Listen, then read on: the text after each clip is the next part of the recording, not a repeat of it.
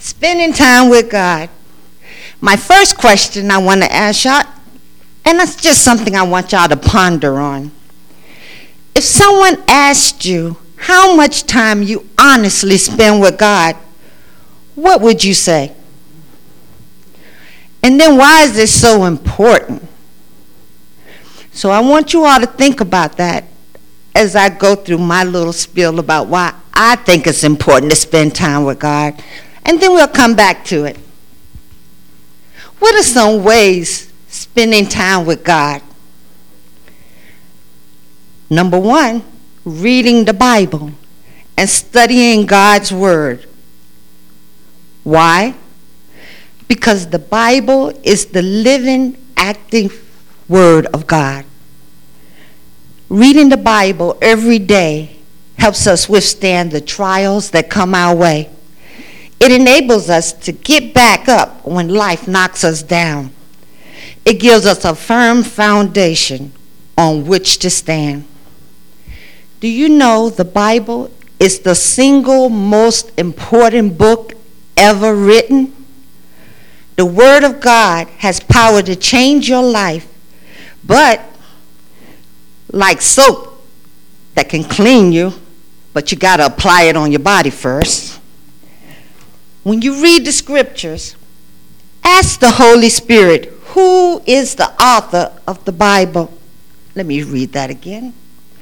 When you read the scriptures, ask the Holy Spirit, who is the author of the Bible, to help you to understand and to hear him. When we give the Bible the highest place in our life, we put God's word and his wisdom above our own thoughts and reasoning. And it's so important to us because Jesus said, man does not live by bread alone, but by every word that cometh out the mouth of God. You and I were created to live for something bigger than ourselves. God works to rescue us from the claustrophobic confines of our little selves, and he wants to bring us out into something big, glorious.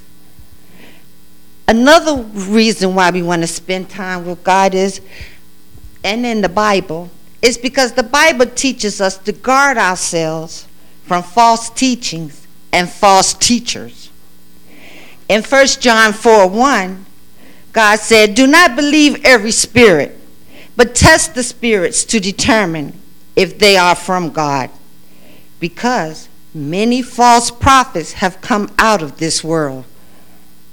In other words, if we want to live life to the fullest as God intended, we must listen to and heed God's written word, just to know who we're spending time with, Almighty God.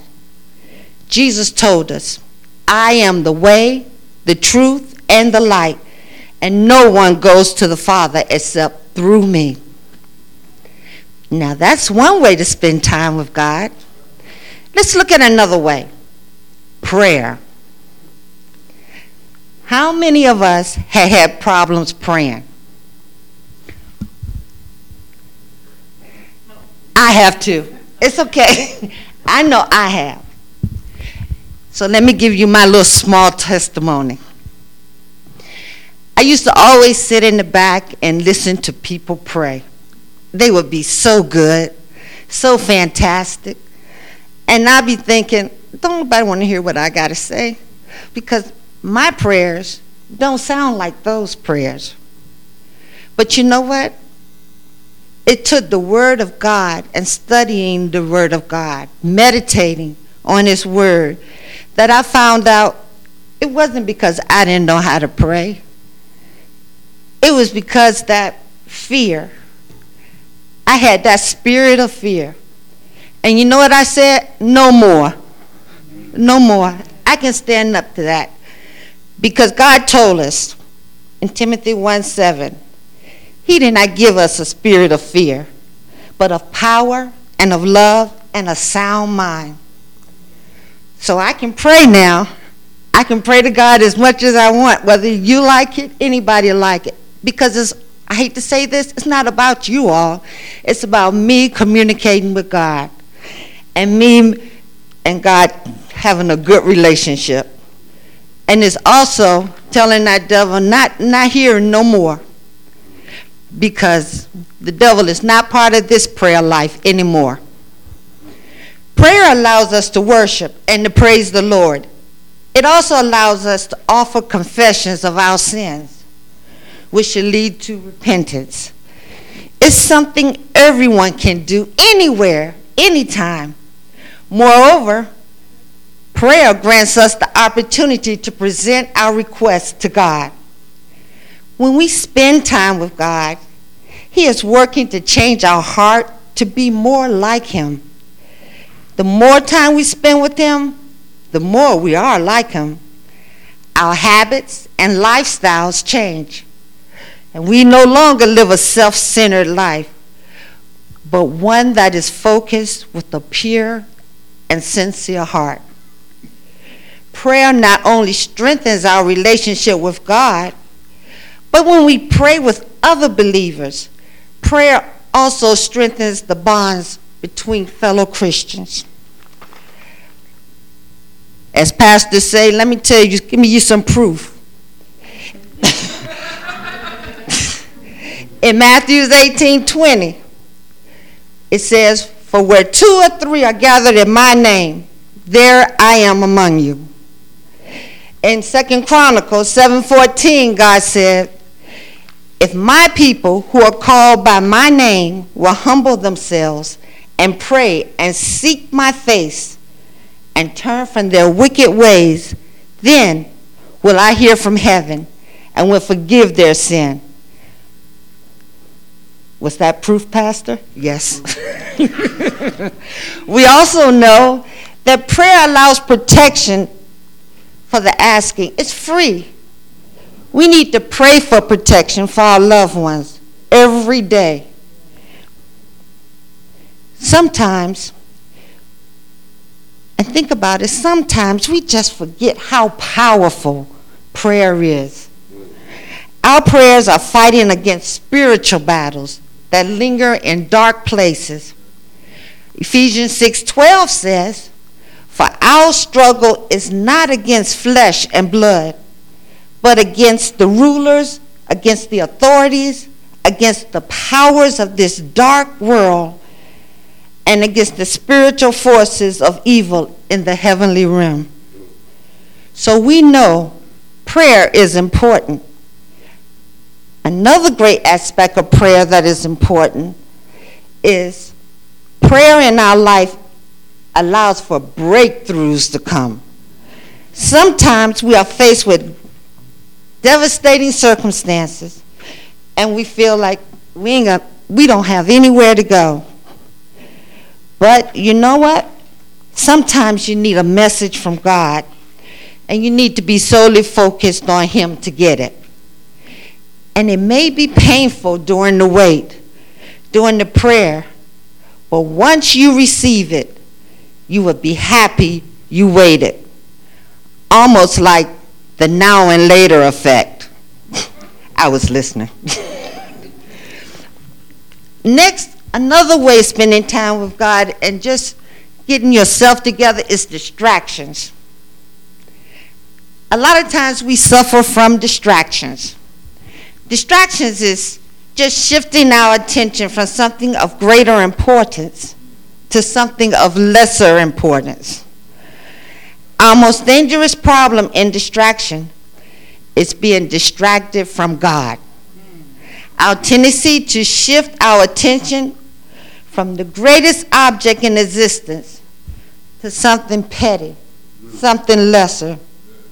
You know, the Bible called this idolatry. We're human, and we tend to be very self-focused. And it's easy for us to get lost in our problems and ourselves to a point where we sometimes lose sight of God. But when we become too focused on ourselves, we are no longer focusing on God. If you read Romans 12:2 said, "Do not be conformed to this world, but be transformed by the renewal of your mind." that by testing you may discern what is the will of God, what is God, acceptable and perfect. One of the things about a distraction is that it tends to make the devil happy. And it makes him happy because we're not praising God. We're not giving him the glory. So he feel he can just tip right on in and grab your mind. We have to stay strong, and we have to stay focused. And we have to let God know, hey, Lord Jesus, as long as I got you on my back, I'm going to stick with you. And kick that devil right to the curb, because ain't nobody got time for that.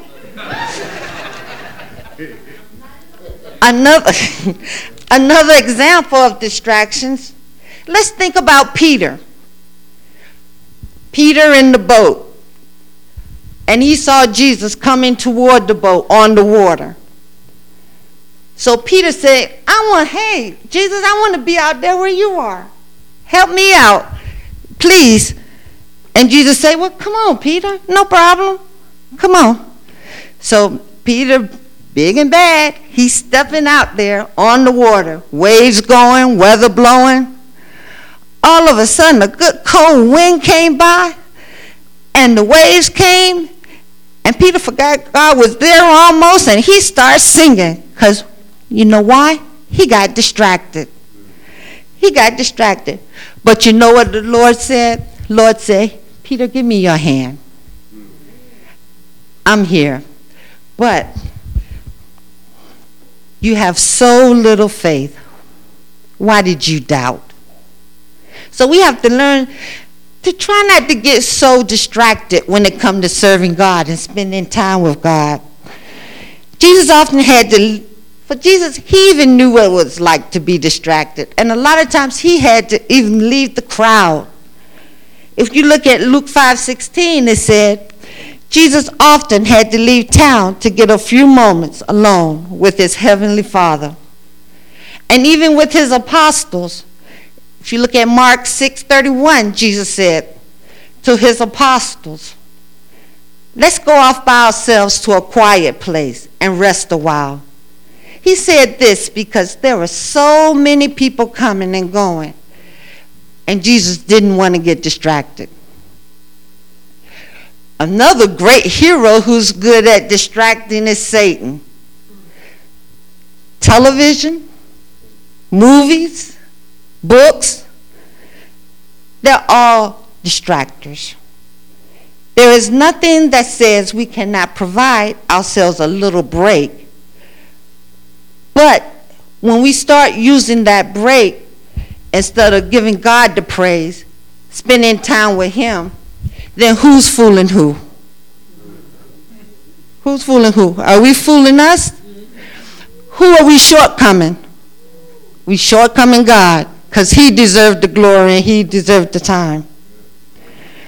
Whatever it takes for us to have uninterrupted time with Jesus through prayer and Bible time, take the necessary steps to do it every day. Maybe that means going to bed early so you can wake up early before everybody else get up. That way you can have your time with Jesus. Or maybe that means cutting your cell phones off, cutting the iPads off, TV, so we can focus on what God wants to say to us as we read the Bible. But when you pray, Matthew 6:6, when you pray, go into your room, shut the door, and pray to your Father who is in secret. And your Father who sees in secret will reward you openly.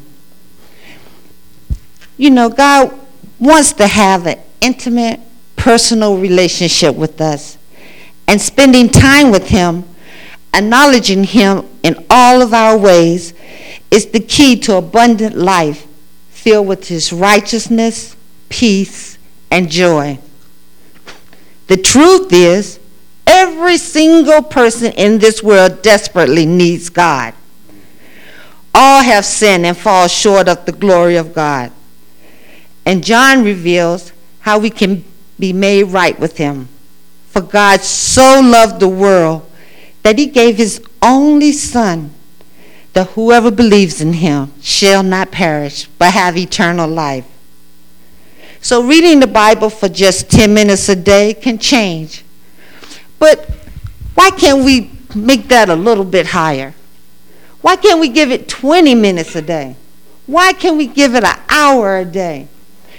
Because God covers us 24/7. Whether we know it or not, he's kept us safe. He's kept us in our right mind. Are we shortcoming him, giving him 10 minutes? Are we shortcoming him, giving him 15 minutes? I'm not the one. Spending time with God is simple and mysterious, but the impact it can make on your life as you do it consistently is greater and deeper than any other way you can spend your time. As we read the Bible with a sincere desire to understand and pray in a place where we can focus and listen, we'll hear God speak to us and what's next in our lives.